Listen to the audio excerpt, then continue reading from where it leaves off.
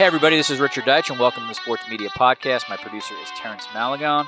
We have three guests this week. First up, Michael Kay, the television voice of the New York Yankees for the YES Network and the host of the Michael Kay Show that airs 3 to 7 on ESPN's New York City radio affiliate. Really enjoyed that interview. We talk about his competition with Mike Francesa in New York, how he feels about Francesa, navigating the job of being the voice of the New York Yankees on television and essentially being a daily columnist every day for 4 hours where you have to be critical of the New York Yankees. So I think you can enjoy that conversation, even if you're not in New York. Michael Kay is a preeminent voice and one I think worth listening to. That is followed by Mike McCarthy, a sports media reporter for The Sporting News, and Hannah Withiam, an associate editor for The Athletic. We have a roundtable. It's their first time on this podcast, and we talk about Fox's new college football show, the one that just hired Urban Meyer, a look at the Monday Night Football booth following Jason Witten's departure. Hannah interviewed Michael Kay for The Athletic, so that's a good tie-in for this podcast. And then we finish up with the dual roles of Jessica Mendoza, Alex Rodriguez, David Ross, David Ortiz, who are working for both broadcast outlets and professional teams, and what that means. So Michael Kay up first, and then the roundtable with Mike McCarthy and Hannah Withiam after that. All coming up on the Sports Media Podcast. All right, as I said at the top, Michael Kay is the television voice of the New York Yankees for the YES Network. He's the host of the Michael Kay Show, which airs in drive time in New York City on ESPN's New York City affiliate. He also does Center Stage, which is a really good interview program on the YES Network. And Michael Kay joins us on the Sports Media Podcast. Good afternoon, Michael. Good afternoon, Richard. How you doing?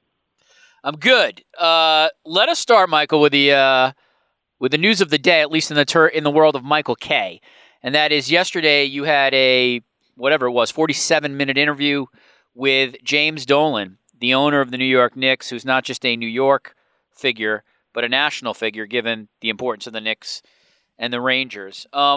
So I want to start with this, Mike. How would you? I know it's not the easiest thing to do, but how would you assess how the interview went from your end? Well, from my end, I felt good about it because I thought we asked every question that had to be asked. There were no punches pulled. A lot of people assume, because we're the flagship station, the Knicks and the Rangers, that there are certain parameters, laid down before the interview. And I can be honest with you, Richard, if there were parameters laid down, I would not have done the interview.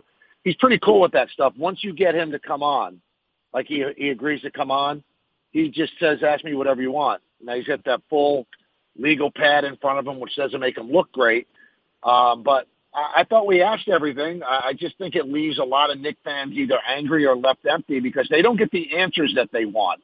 And a lot of people just feel that if you don't get the answers that they want to hear and that I'd like to hear, well, you have to be combative or like force him into doing it. You know, he's got his talking points he wants to get to. I think he got himself into some trouble. I don't think he came out looking good from the interview, but driving home after the show, I felt pretty good about it. Couple of structural things, Michael. You have three people on your show. How do you do you talk before an interview like that in terms of how the interview will go, or is it basically if anyone has a question at that moment, they jump in and ask the question? We do not discuss it before time. For the most part, it's usually, me and Don LaGreca go back and forth, and then when Peter wants to talk, he'll just give me a look, and I'll let him get in his question. The one thing that we always do, though, if I have a strength in this business, I don't think I have many, but if I have a strength, I think I'm a pretty good interviewer, and a lot of interviewing is about following up and things like that. So if he's answering a question that I give and I want to follow up, I'll just give a look to Don and Peter that they know to lay out. But that's really the only ground rules that we have. But we don't say, okay, we're going to go 1, 2, 3, 1, 2, 3. It's not like that because that's not the way to do an interview because you should be following up on what a guy's answers are. And just so people know, Peter Rosenberg is the third person on that show with Don LaGreca and Michael Kay. I'm interested in what are the moments before the interview starts and what are the moments after the interview starts. Could you describe if you had any kind of interaction with Dolan before he sits down? And then I think even most interestingly, what's the interaction after the interview is over, after after you guys are off the air? Well, I think the interview, if I'm correct, Richard, started at like 5:02.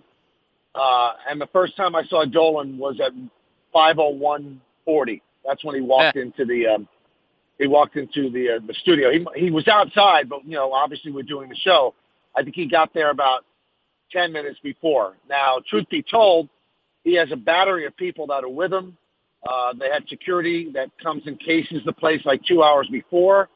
And then his PR people got there at about, I'd say, 4:20, and they were anxious for me to look at the tape that was ultimately his defense of why he reacted that way with the fan. And I looked at the tape, and then the woman said, well, what did you think? And I said, I don't think it gives him an excuse for doing what he did. It just doesn't give him an out.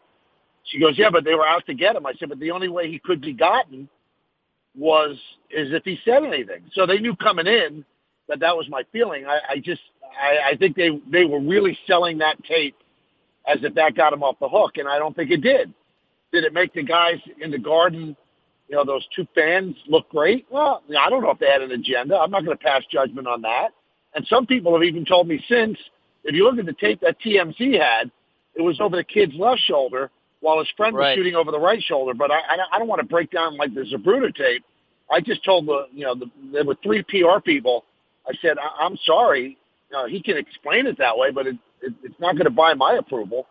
And I thought at that point that maybe they would pull the interview, but they sent him in there because once he gives his word, we had an interview with him after the Oakley thing.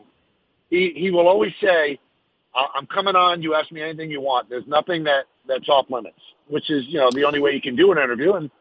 And that was it. Now, as for afterward, he's sitting there.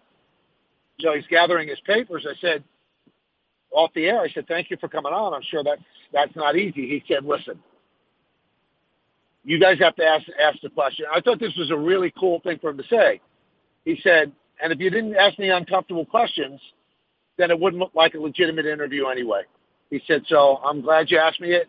Some of it was not, something that, I felt comfortable talking about, but I have to. I'm a big boy. You ask me what you want, and that was it. And then he walked into the control room where, our producer and our program director talked to him for a little bit. But, at that point, I'm reading copy because we were way behind on ads, and I never really got a chance to say thank you other than, when he was sitting in the chair right after the interview and we went to break. I appreciate that. First of all, Michael, 0 PR people on this podcast, so you're safe there in terms of having to deal with anybody other than me. Well, and I'm glad you brought that the film that the sort of Garden is using as I guess their term ambush. I mean, inconclusive. I would say is being nice.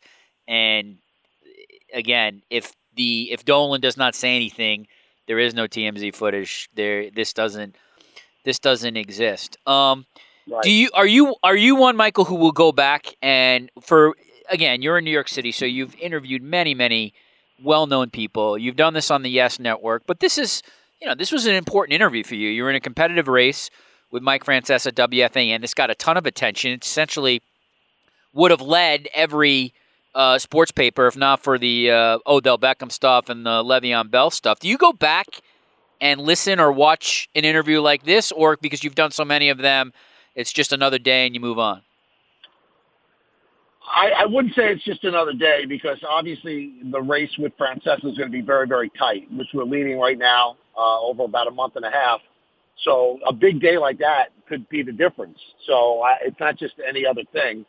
But I don't go back and listen to it. I do think about it.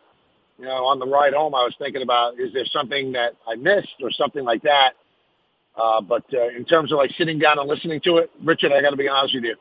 I've got a 4-year-old and a 6-year-old and a wife at home.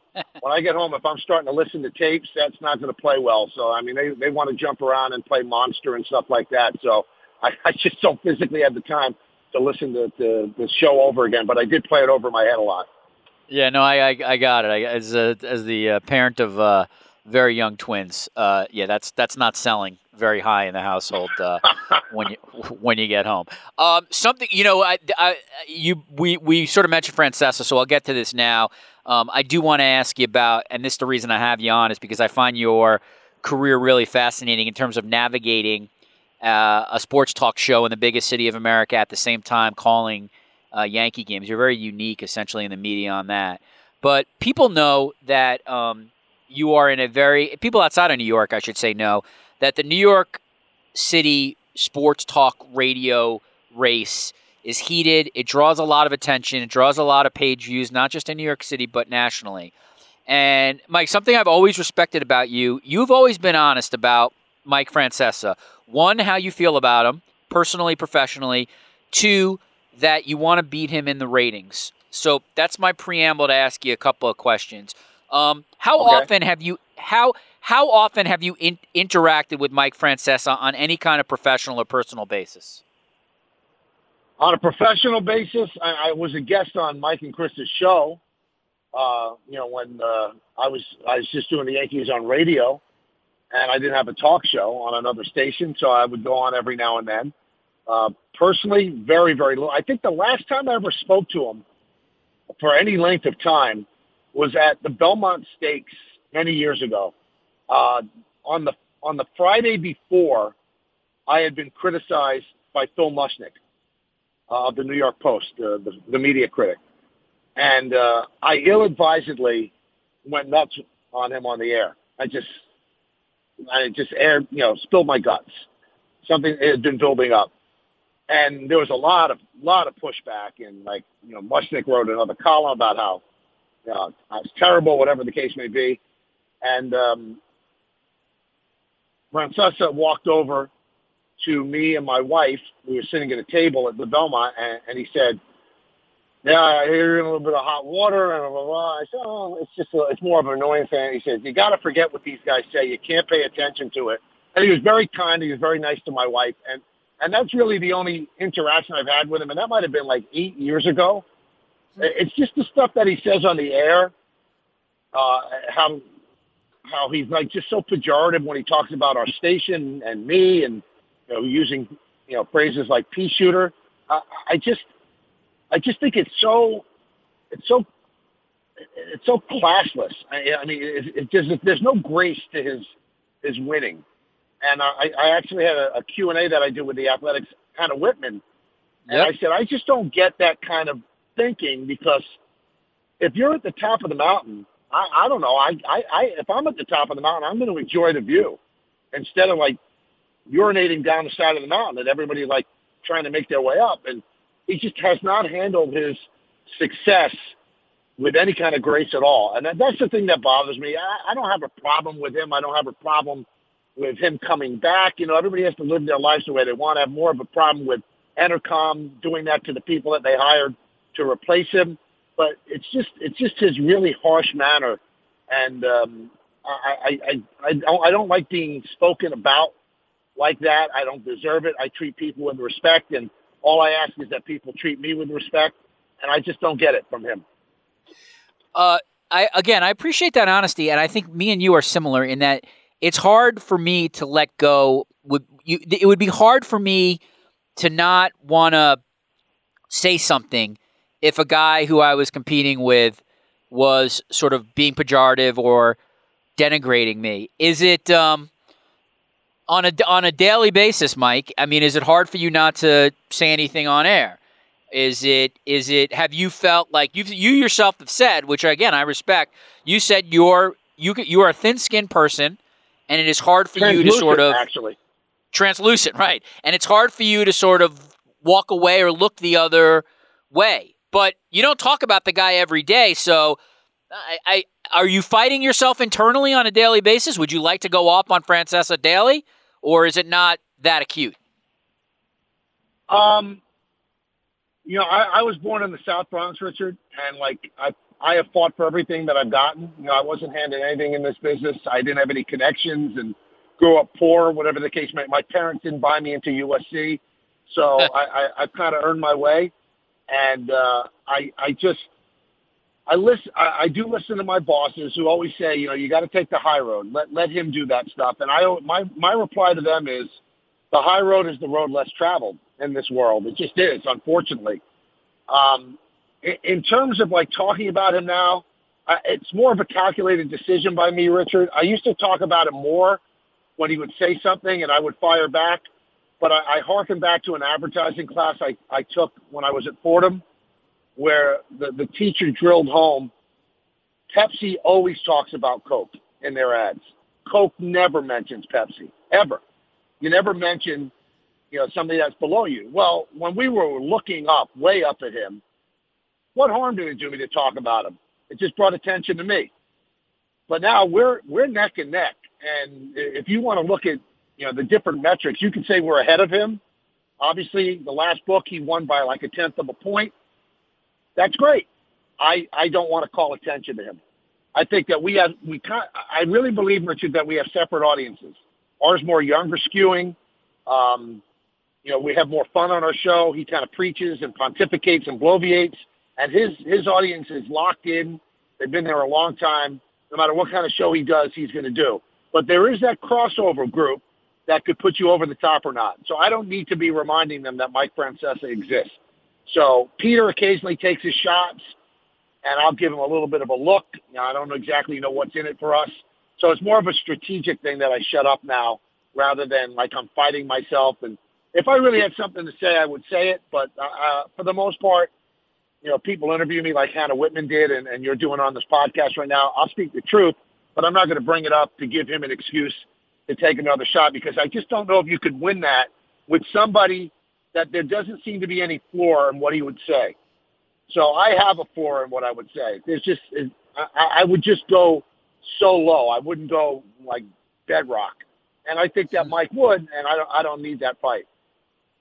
And we'll mention that Hannah Withiam is part of a roundtable with Mike McCarthy after this segment with Michael Kay. All right, one more on this, Mike, and that is if you end up winning the next book, would you how will you publicly address that if you publicly address that? Well, I don't want to. I certainly don't want to jinx it. I mean, we could still lose. It is, as I said, it's close and we're ahead. I've thought about this a lot, Richard, to be honest with you. Peter Rosenberg, who's younger, he's 39. He's kind of like the younger, hipper part of the show, and Don and I are in our 50s. And he said, we should like just go off. And I said, I don't know. I mean, it's taken 17 years to get here. So, I mean, if we celebrate over that, it's going to make us look ridiculous. So the only thing that I'll say, and this is what I truly believe. I believe this for the last couple of years, Richard.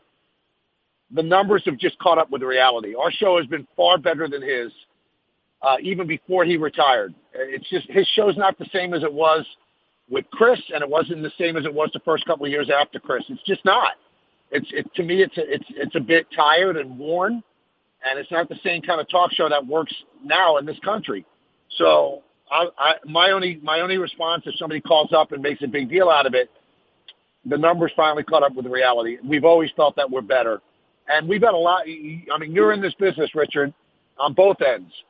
And we've had a lot of things that worked against us. He has 2 stations that combine for his number. We have a really good show that leads into us in Stephen A. Smith, but it's a national show which does not play in New York. New York is not a national sort of consumption in terms of sports radio. They want local stuff. So our lead-in does not get the rating that his lead-in gets. His lead-in is actually a higher rating than him. He's got the Yankees on his station as well. So, I mean, there's a lot of things that work against us. And, he's been at it for 30 years. We've only been on our FM stick for about the last 9 years. Before that, we had no competitive chance at all on 1050 AM. So, yeah, it sounds like excuses, but people in the business know exactly what we're up against. And I'm proud of what we've done. And ESPN must be happy as well because, last October they signed me to a 5-year extension. So I would love to win. I've thought about it a lot. I wonder how he would react. I don't think he's going to react well. I think he'll make excuses. And even when he won the fall book, and that was just by 1/10 of a point, he started talking about streaming numbers. If you count them, it was a big win. Well, streaming numbers don't count, Richard. if they counted for him, then I'd have to count my Yes Network numbers, which would put us far and away ahead of him. So it gets to be a pissing match, which I'm reluctant to get into, but I do want to defend myself. I think we've done very, very well over the last couple of years. Yeah, I appreciate you addressing that, Mike. Thanks. You are a drive time sports talk show host in the biggest city in America, and you've now done this for a long time. What have you learned about radio since you started? And maybe, I think our audience nationally will be interested in this, is there something specific to New York sports talk that you think is different than anywhere else?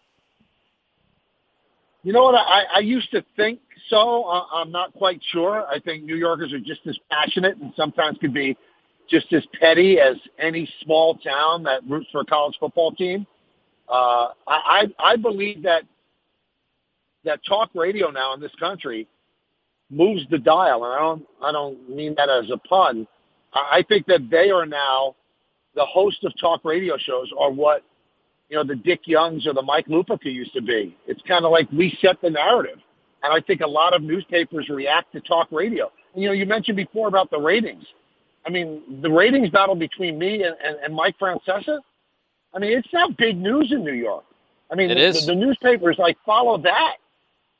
And it's like Andrew Marchand is almost making a career out of it with the New York Post. And, that's all well and good. I want everybody to find their niche. So I just think that it's now the town hall. It's now like the old newspaper column. I just think that it's a really, really influential voice in the city that the radio show has heard. I really do believe that. I didn't think that at the beginning. I thought it was kind of like a lark, a second job for me. But it's turned into a really important voice. I was a newspaper writer before I got into broadcasting, and, every newspaper writer wants to get their column. Well, this is now my column. I have a 4-hour column where I can opine on anything, not just baseball. And I think it's an important voice in sports now. It's interesting you say that, Mike, because what's unique about New York, at least in my opinion, is that you are one of the only people who have to deal with multiple daily outlets, daily newspapers, who write about what you do. The New York Post still has 2 sports media writers. The New York Daily News, Bob Raceman is still writing for them. I don't know what his status is, but he does write for them, at least on a freelance basis. The New York Times, while Richard Sandomir is no longer doing that, he was doing that on a daily basis since you've been there. And then there will be people who will write about you and Francesa nationally, like myself, the Deadspins of the world, the big leads, awful announcing. What's that like, Mike, to be covered as you have been covered, especially since prior to that, you were a newspaper writer who covered the Knicks and the Yankees. You were on the opposite side.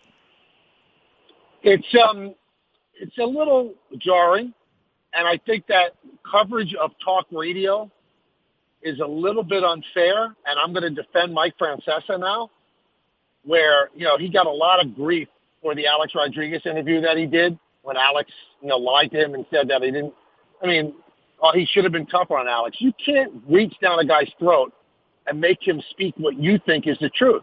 All you can do is ask the questions, and he can hang himself or not. So I just think that people look at talk radio where you're talking extemporaneously in my case for 4 hours a day, and you're going to parse every single word or every mistake that you make. And people jump on Francesa. There's actually a website that follows him every wrong prediction that he makes. I mean, you got to give predictions. I mean, you got to give your take on things.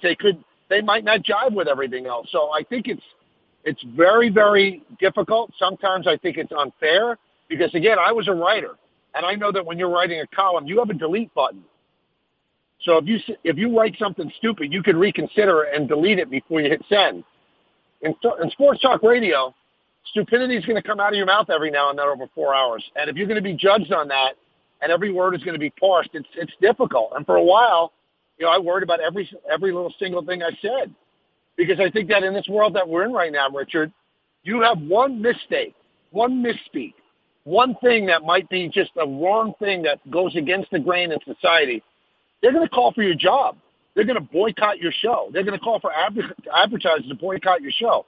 That's a lot of pressure on anybody on any live venue on TV or radio.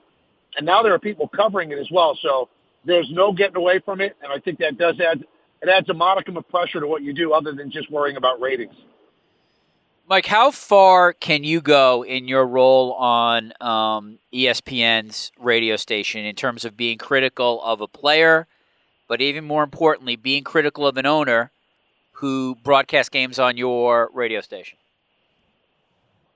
Well, again, when Dolan was on yesterday, my bosses, I've got great people like Tim McCarthy and Ryan Hurley.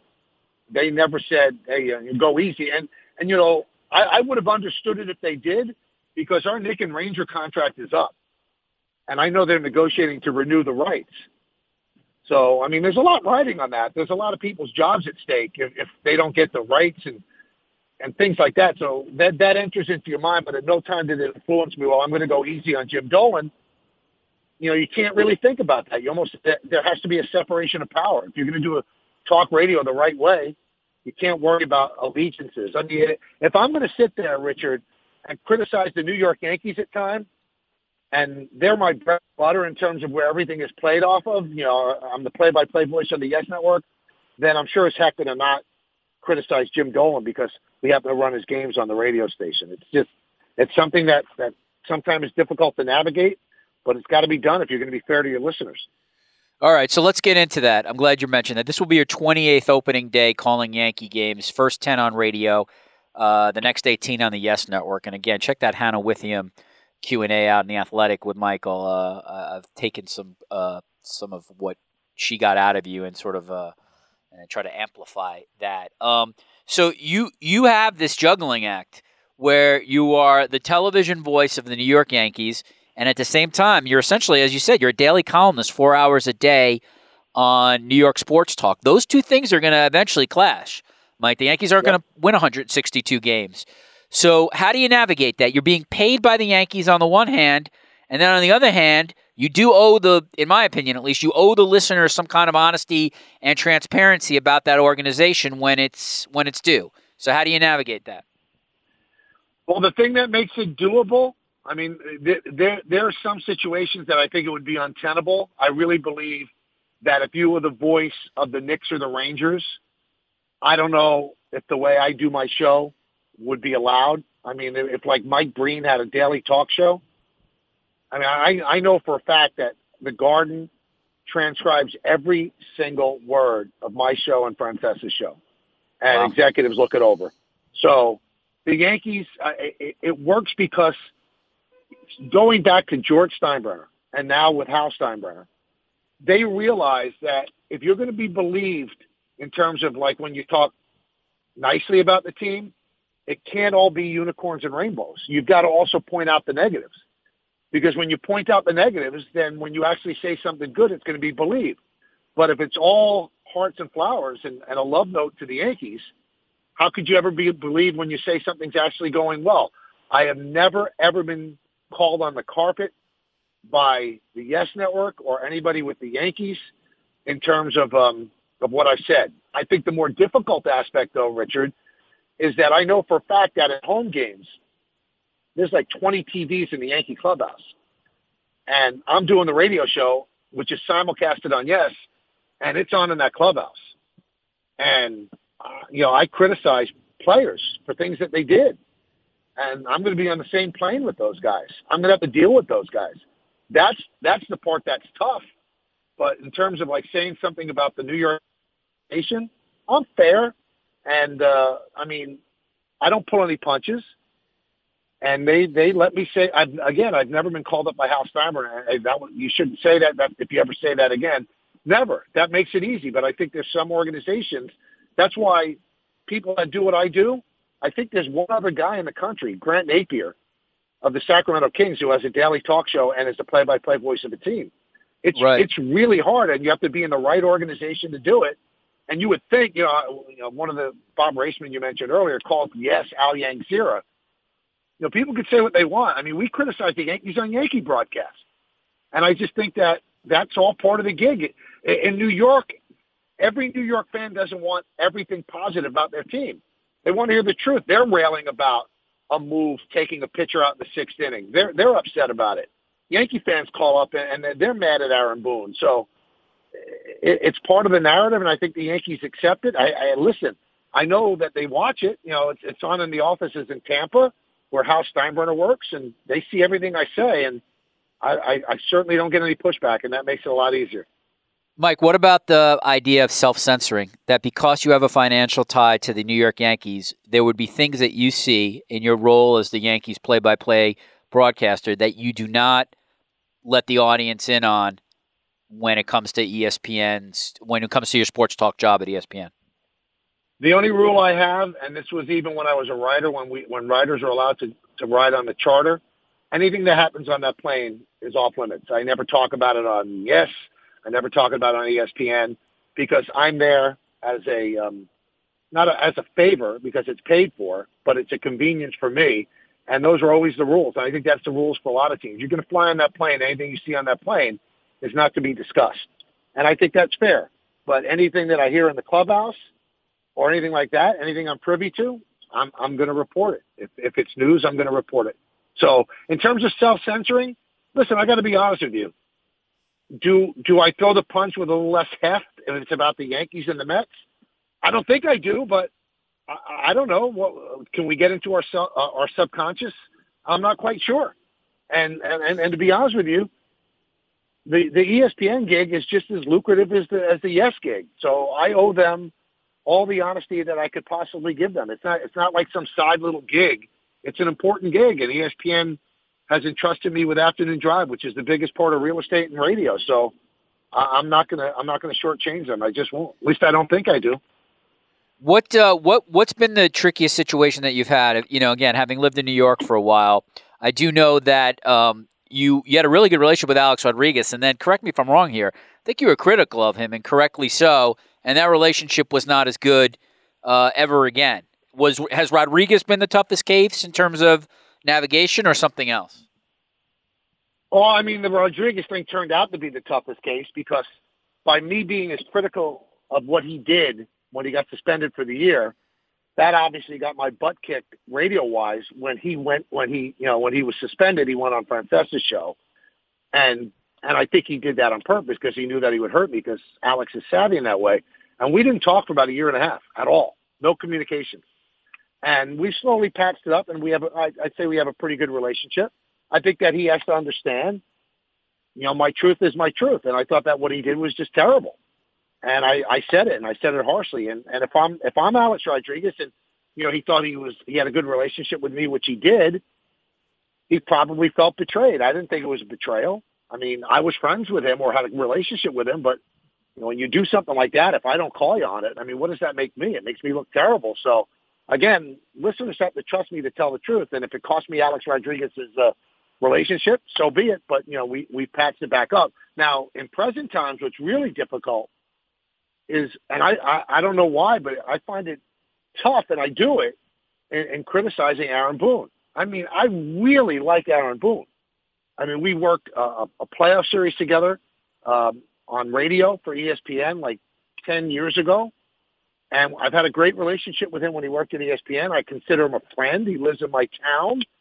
But he knows the rules of engagement. He's made it easier. Listen, you have to do what you have to do. Don't worry about our friendship. But that to me makes me a little uneasy because I do genuinely like the guy. All right, I'm going to keep you here for another 10 minutes, Mike, and then I'm going to let you go. I appreciate your time today. One of the things that I actually reached out to you when you did this because I really appreciated it, is you went off when the Daily News announced their massive layoffs last summer. You were not only vocal on just the horrific management that existed at that paper, but a larger issue in terms of the media is under siege and accuracy and truth is under siege. And I don't know if you got any blowback for that, but obviously as someone in the media, I really appreciated you using your forum to say something. And it also, in a way, Mike, felt like, and again, if I'm overstating this, tell me, but it did feel like a little bit of an anti-Trump message in terms of when it comes to the facts. And that's a risk for you because there's certainly, even though it's New York, I guarantee there's some Trump supporters who listen to your show. Did you calculate that at all? Or was all this basically just, you saw the news, you're a former newspaper person, and you decided to go?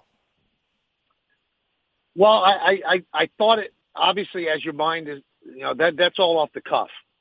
And, as you're going, if you're good at what you do, I hope I'm decent, you are editing as you're going. And I thought I tiptoed around the political aspect of it. But whether you're anti-Trump or pro-Trump, even people that are pro-Trump, they have to realize that the attack on the media is not good for this country. It's just not. And newspapers and reporters and journalists are being marginalized. And the only thing that I worried about is that I'm allowed to say whatever I want on the air, except that ESPN is very, very clear. Do not make political statements on the air. Whatever. Your side, the other side, right, left, whichever way you fall, that's not what the show's about. And I tried not to make it be a political statement, and I don't want to tip my hand one way or the other, but I just think that the attack on the media will ultimately be very, very damaging for this country. And, the Daily News is just one instance of it. I started talking about the sports aspect of it, but papers can't go out of business because the bad guys in the world want journalists to go away because then there's no cop.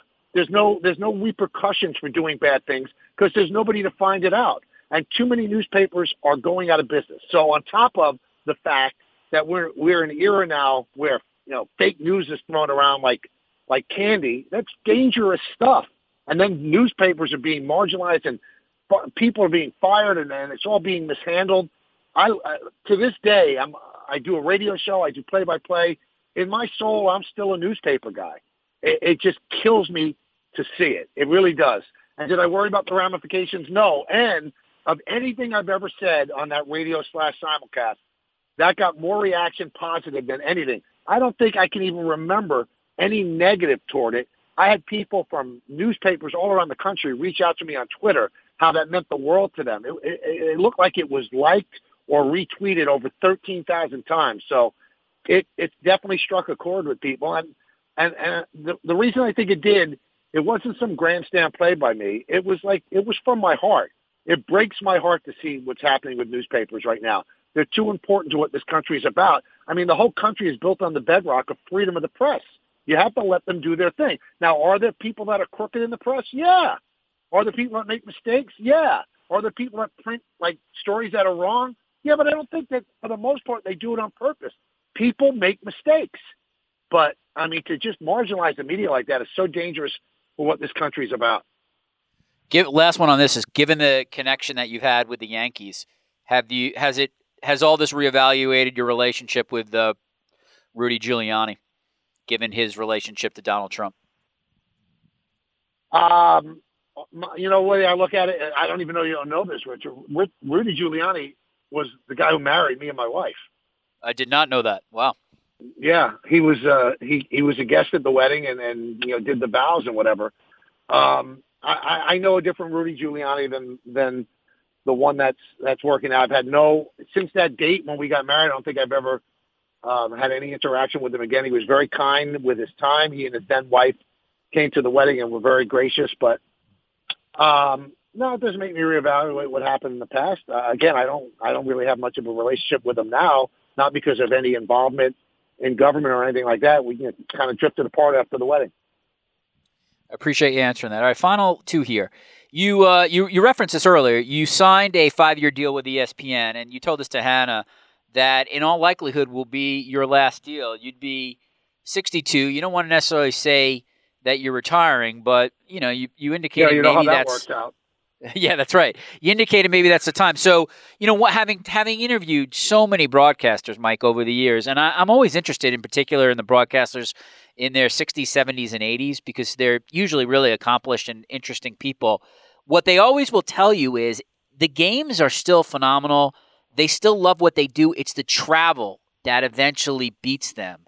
And I wonder for you, in your 60s, is that something you might want to scale back on but keep the sports talk show? Or are you the reverse? Like they're going to have to drag you out of that baseball booth, at 85, 90 years old, Vince Scully years. You know what?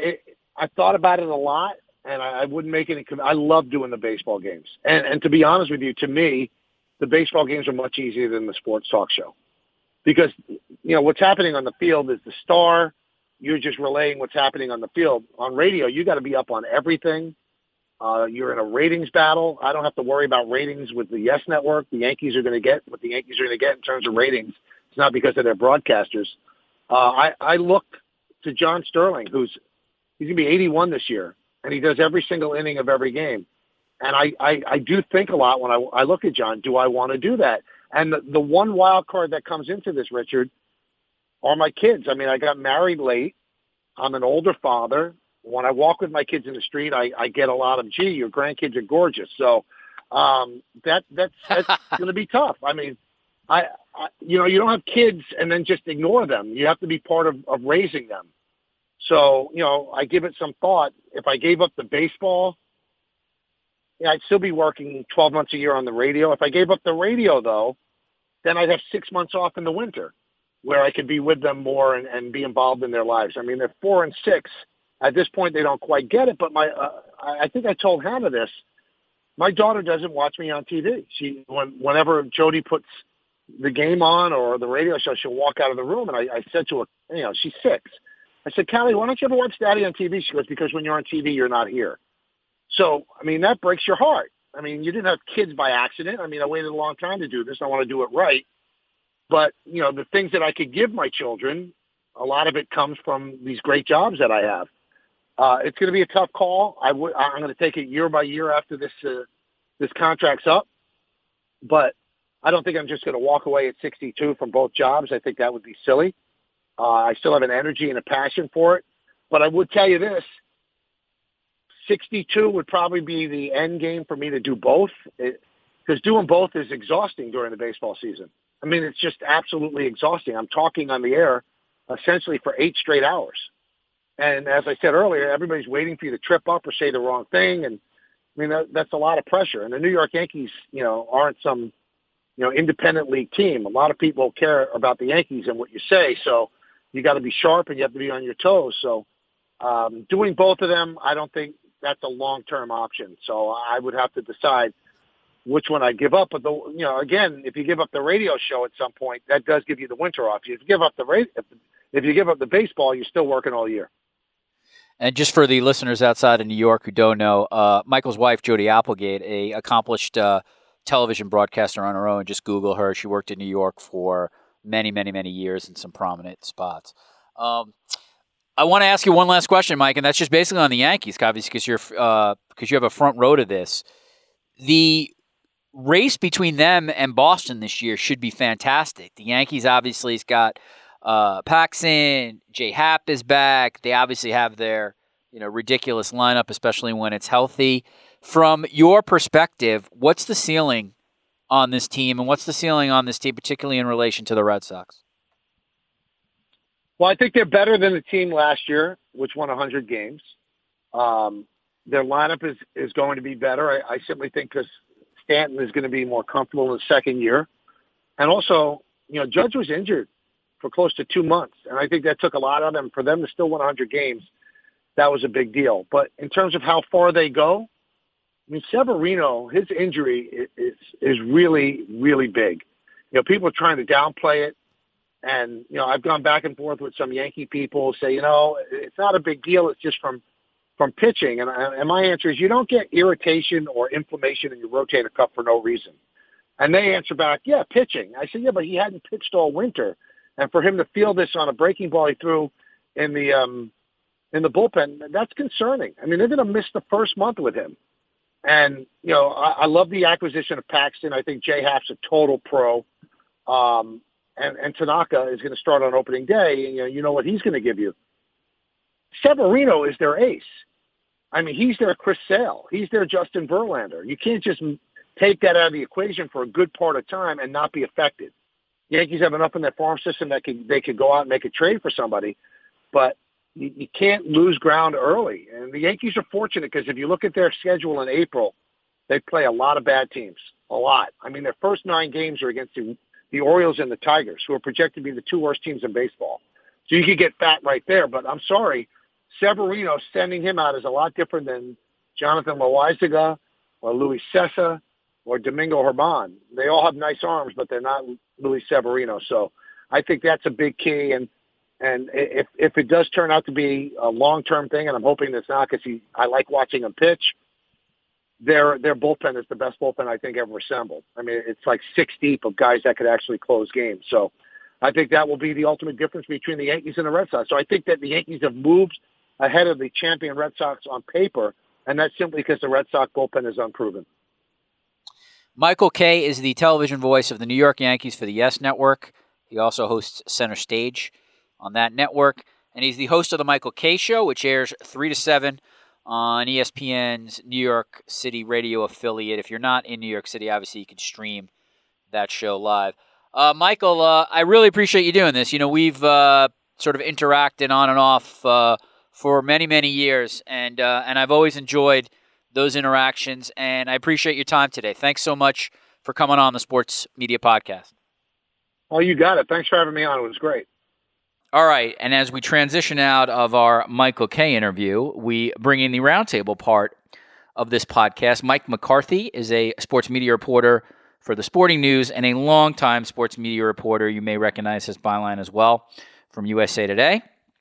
Hannah Withiam is an associate editor for The Athletic. She works with me. Prior to that, she worked at the New York Post. Both Mike and Hannah are making their debuts on this podcast, and it is Mike, it is a pretty good day, I guess, to do this, given all the New York news. Odell Beckham Jr., Le'Veon Bell, Jim Dolan saying he was ambushed by fans. It's like crazy town right now in New York sports. Yeah, the roof is coming off down here, Rich. I never thought anything could just blow Dolan off the back pages so quickly, but the OBJ news followed by the Le'Veon Bell news has everybody screaming. I'm of the Giant fans camp that says, you know, the line to start canceling my season ticket starts on the right. I mean, to me, this was a heist by the Browns. The Giants got rid of a generational player and maybe the most exciting player in the league outside of Pat Mahomes. Wow. All right. Hannah, this has become an NFL podcast. Would you like to weigh in on the trade? Oh, yeah, absolutely. We were saying last night, right after the Odell trade went down, now what if the Jets signed Le'Veon Bell, too? And sure enough, we had that. So I don't think many New York sports fans were sleeping last night. Right, get us some. But to think the Giants, to think they've lost Olivier Vernon and Odell to the Browns in a week, or in what they got back in return, it's pretty tough to stomach. Yeah, I was just going to say, Hannah, get us some subscriptions. There's a lot of content going on today. So let's bring and Landon Collins.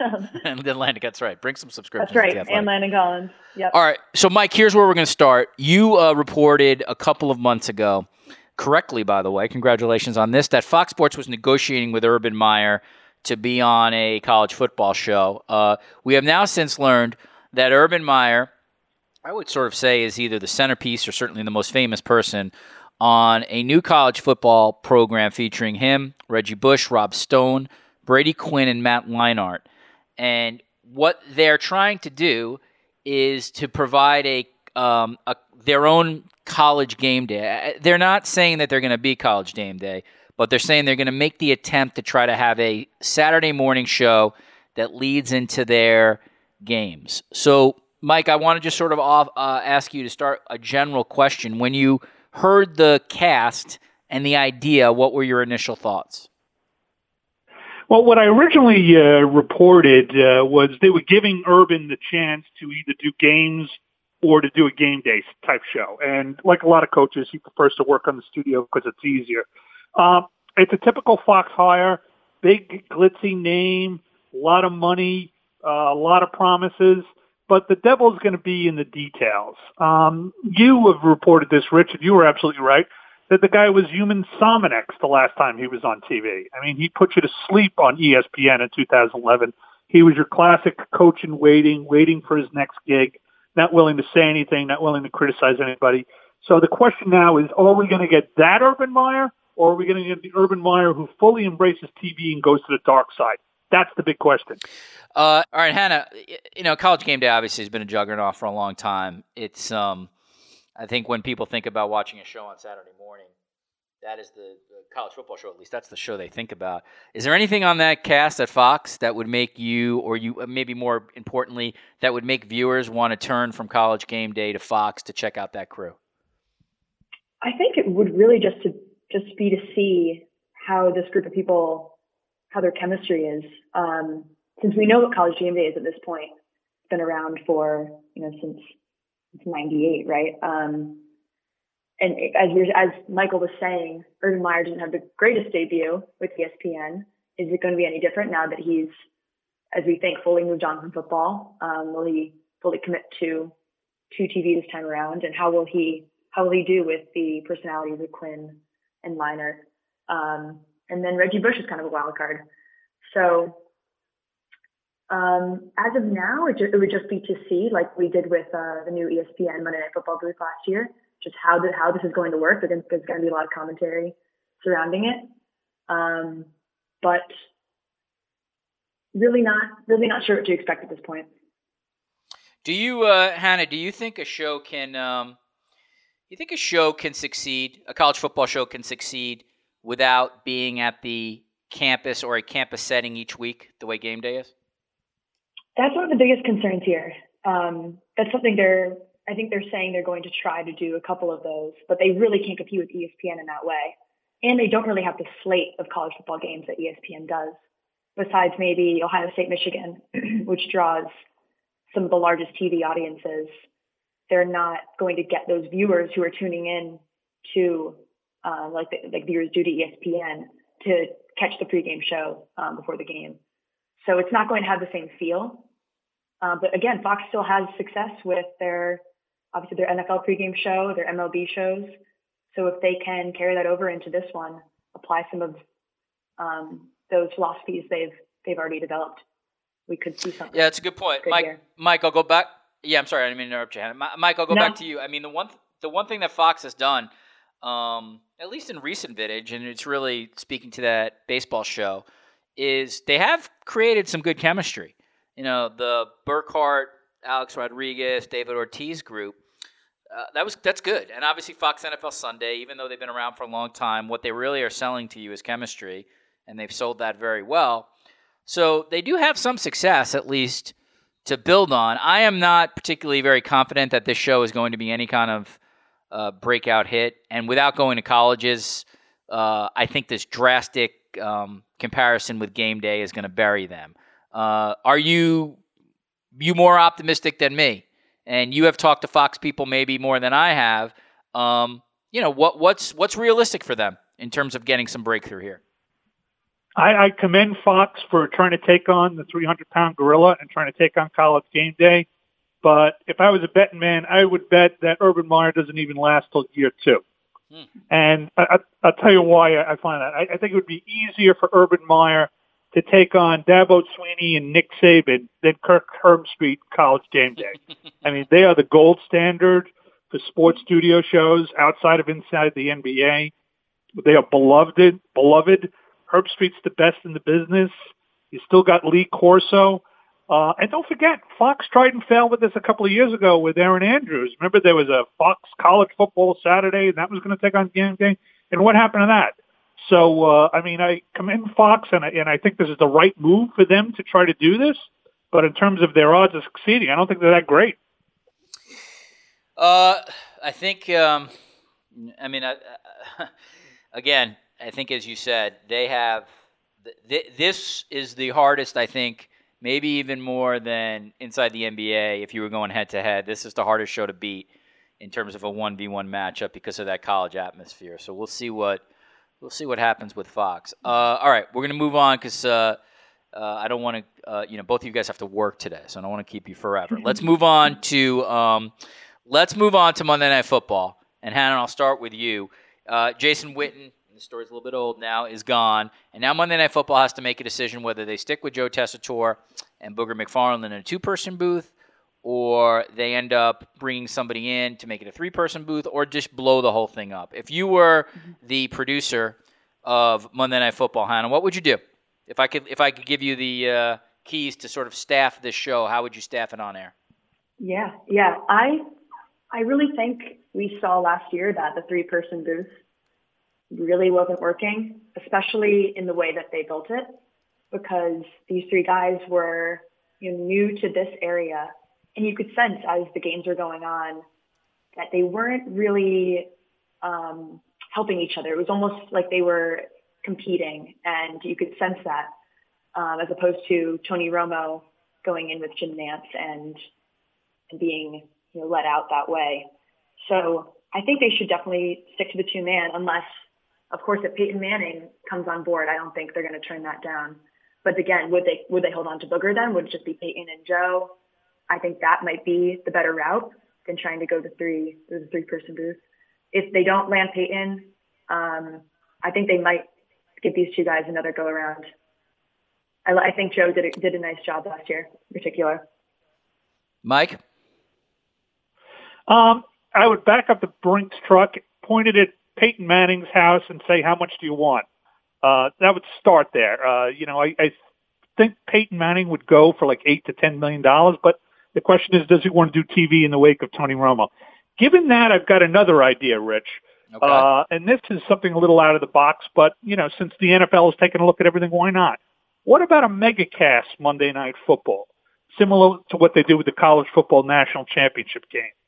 So instead of focusing on the lousy games they get in the schedule, they could focus on the innovation of having multiple announcer teams. Maybe you have a coach's room for Monday Night Football on ESPN News, or you have an insider's room on Monday Night Football on ESPN2, and then you have the main booth with Booger and Tessitore and Salters.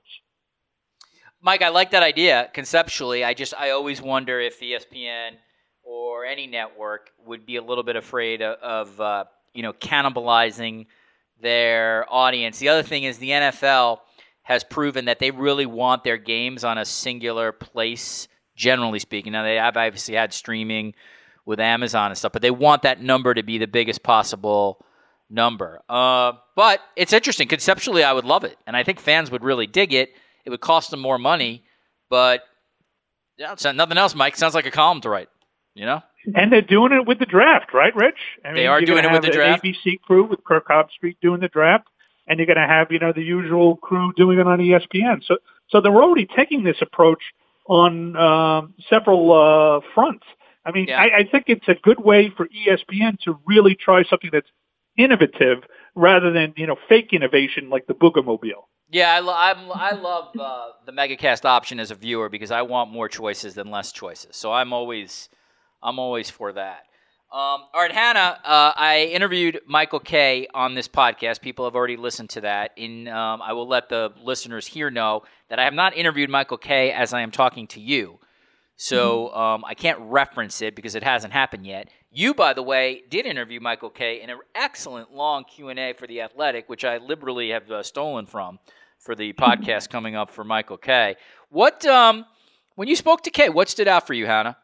You did, that was I don't know how long you talked to Kay, but that was an extensive interview for sure. What stood out the most in that interview, at least in terms of him as an interview subject?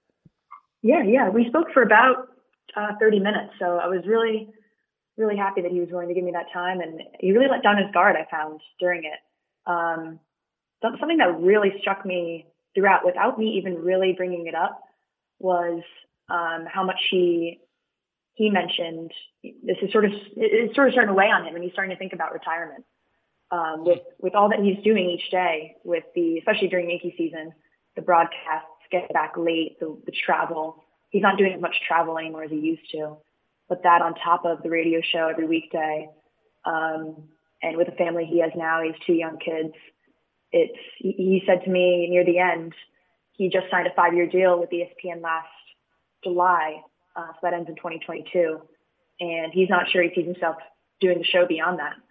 Of course, he had to mention that he has to be sure he wants to retire because he doesn't want to pull the move of certain someone and back out in retirement. But that really stood out to me. Mike, that certain someone is Mike Francesa, and you having lived in the New York City area for a long time, have been acutely aware of this. What is it about Mike Francesa, and in particular sort of Mike Francesa and rating stories, that draws so much traffic? The fascinating thing about Francesa and Francesa/K is that there are people interested in this well beyond New York. And I don't know if that's just because New York is the media capital of the world. I don't know if that's just Francesa's clips have gone viral and people can't believe the hubris and and sort of the narcissism there. But that's always been fascinating to me that, people have written on these two guys or done podcasts on these two guys very far from New York, and there is interest. It's always it's interesting. Yeah. What do you make of that? Well, I'll start with you, Mike. What do you make of that? It's amazing. First of all, I want to compliment Hannah. That was a great interview. I loved it. I thought Kay was very revealing. I think the dynamic here is that Francesa is so pompous and so ridiculous that people love it when people like kind of stick a pin in him and deflate his balloon a little bit. I mean, I think there's two reasons why these stories are so popular. One, people want to see Francesa go down because he acts like he's doing us a favor just being on the radio. Or two, you've got Francesa fans who've been, listening to him since childhood, and they are going to stick with him no matter what. They're kind of like Donald Trump fans. No matter what you say to them, they're going to be on the guy's side. So I think those two opposing camps are going to read those stories. And, as you know, Rich, Andrew and Neil have, basically turning these things out every week, and they get huge numbers. Hannah, the Athletic is sort of different in that your story really was not done for page views, given that it's a subscription site. But my guess is that people were probably interested in the Kay interview far beyond New York. Do you have thoughts on just why those two figures in particular, or maybe why the fight in New York afternoon drive is of such interest to people outside of New York? Yeah. Funny, Michael kept referring to it as it's almost like they're their own sports team and they're keeping score with these ratings books, and that's made it into the headlines. But I think it's just that they're two outsized personalities, and they're clearly in a very public competition and are willing to not only go at each other's shows, but at each other personally. And that's good viewing. That's good TV, good, reading, whatever it might be for people who want the drama. So it's funny. In one breath, Kay will say, I don't care about Mike. I'm just worried about my show. I know my show is better. And in another breath, will say, oh, but I wake up every morning wanting to win. So it's pretty funny how I was really trying to get a feel in this interview for how he approaches that competition. And you can tell that he definitely is fueled by that competitive fire with Mike, because he doesn't like the way he's handled his successes. Yeah, again, I'm taping the interview later today. I will ask him about that. I'm sure Michael Kay will answer. One of the things I actually appreciate about Michael Kay, he's been very honest about how he feels about Francesa and sort of his passion to beat him. You don't often hear that, but that's honest, because anybody who's in sports talk radio absolutely wants to beat the competition. Many times does not like the competition. All right, a couple more here before I let you guys go. Mike McCarthy, one of the sort of big sports media stories over the last couple of weeks is Jessica Mendoza getting a special advisor job with the New York Mets, and that follows Alex Rodriguez, who has a role with the New York Yankees. David Ross has a role with the Chicago Cubs. David Ortiz works for the Boston Red Sox, and there are others. You can go down the list. I mean, tennis is filled with all of this stuff, basically, people going on air, but also coaching other people.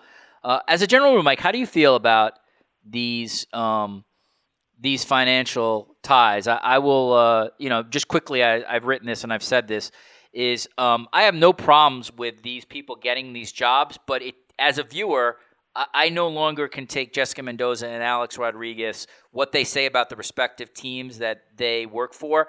I can't take their commentary or analysis other than either with A, skepticism, or B, just very surface, and I'm going to get my information elsewhere from people who are not tied to the team. That's sort of my quick take on it. How do you feel about that? I would differ with you on this, Rich. I have no problem with it. I'm in favor of people making as much money as they can. Everybody who's a broadcaster in sports has some sort of bias or friend that they're protecting or job that they're trying to get. And, as long as they don't hide it and, make a secret of it, I have no problem with it. Okay. I would absolutely not say they shouldn't be, they shouldn't broadcast. They should. I do think it would be wise for ESPN to pull Mendoza off the Mets and pull Alex Rodriguez off the Yankees for the sheer sake of why would you put the broadcaster in that spotlight for viewers to have to parse every single word. Hannah, what about you? How do you feel about just these increasingly we're seeing on-air people with holding actual jobs in sports organizations that they'll be commenting on? Yeah, initially, right off the bat, it really doesn't seem right. I agree with you that they should probably be taking off those games, or they're covering the Yankees and Mets. In a different way, I guess they're both, with Jessica Mendoza now being in the Mets front office, she'll be doing extra work on certain players and teams and having that different knowledge base, which she can then bring to the broadcasts, which could help overall. But I don't know, it doesn't, right? When you hear the news, it just doesn't really feel right. Yeah, I mean, again, and I used to be much more hardcore on this. At one time, I would have been like, they absolutely have to choose. They can't work for both. I've sort of lessened on that because I'm with Mike. I feel like so many people have a conflict now. It's just unfortunate. Fortunately or unfortunately, it's the world we live in. But I do think, Mike, and maybe me and you disagree on this, to put them on the air of the team that they're broadcasting, I always feel like is just the networks trying to be, sort of wink at you saying, oh, look, we got our insider here. But that insider is never, ever going to give you the full look of the organization. And then secondly, and this is, I know where I disagree with you, Mike, is just I'm a cynic here. There is no way if you're being paid by another organization can you ever reveal everything you know. And thus you're not working then on behalf of the viewer first and foremost. You're working first and foremost on behalf of the team, secondly then on behalf of you, and third then on behalf of the viewer. At the same time, I think Mendoza's incredibly smart. I think it's a great move by the Mets to get an outside-the-box hire. And obviously Alex Rodriguez is a baseball savant. So I get why these teams are doing it. I just think as a viewer, they don't necessarily have my best interest now first and foremost. Right. The key is to serve the viewer. It's the same thing with Alex Rodriguez as Urban Meyer. If you're there, just to collect the paycheck, go through the motions, don't even bother because the viewers are going to see right through you. But if you're there to serve the viewer and to be honest, then we'll support you. And I think that's the key right there is honesty. All right. We'll finish up with this, Hannah. The NCAA tournament is coming up. We're going all over the map here in our limited time with you two. The NCAA tournament is coming up on CBS and Turner. I am one who, first of all, thank the Lord that they've decided to change that selection show and not put the teams in alphabetical order. Give it to us in brackets. But I'm one, Hannah, who I like what CBS and Turner have done very much because, I'm of the age, and as is Mike, where I remember where you didn't have any choice to watch games in full. You had to watch the national game, and then CBS would cut to like a fantastic finish, and it was awesome, and you'd get like the last 45 seconds of a game, but you could not choose what you wanted to watch. And now with these two networks, assuming you have True TV, you're essentially the producer, and you can watch whatever you want. People can quibble with who the broadcasters are, no Gus Johnson, Jim Nantz doing the final game. But I think they've done an excellent job. I actually think this is one of the best things they do. You have not been on this podcast before. I'll just take your sort of general insights of how you think CBS and Turner do this tournament. Sure thing. Yeah, it's almost hard to think about what it was like before they had it on all those platforms. I mean, really nothing beats being able to sit down in front of your TV or device and switching to whichever game. You're looking at the scores, what game is getting close, switch over to that screen, and you're going to have the game in full. So I completely agree with you, and they're rolling out a pretty all-star cast for that as well. And yes, very happy about the selection show going back to the traditional way. That's right. Mike, by the way, Hannah's like shaming us in terms of her age. She can't remember a time when this happened. Both of us have seen that. You and I remember it quite well. Yeah. Mike, are you with me on this, though? I feel like, listen, you criticize CBS and Turner when it's warranted, and you praise when it's warranted. And I think in this case, I think they've done a great job as partners with the tournament, personally. I'm totally with you on this. I mean, first of all, sometimes the sports TV gods shine upon us, and they did this year by cutting that bloated mess last year of a selection show in half and getting it back down to an hour, which even then is a little long. Also, they're front-loading the brackets instead of that ridiculous alphabet soup that they did last year. So I think fans are going to really like that. But I think, too, the business is moving. you know, and the NBA is a perfect example of this. Sports TV viewers, as Rich said, are becoming their own directors, their own producers. They want choice. They want power. They want to watch games where and how they want to see them. They want to watch highlights where and how they want to see them. And that's why, you know what I mean, what they've done with the NCAA tournament, to me, has been one of the smartest things in sports in the last 20 years. Give viewers the power to watch the games they want. 100% agree. And this is an example of two companies coming together to make things better for viewers.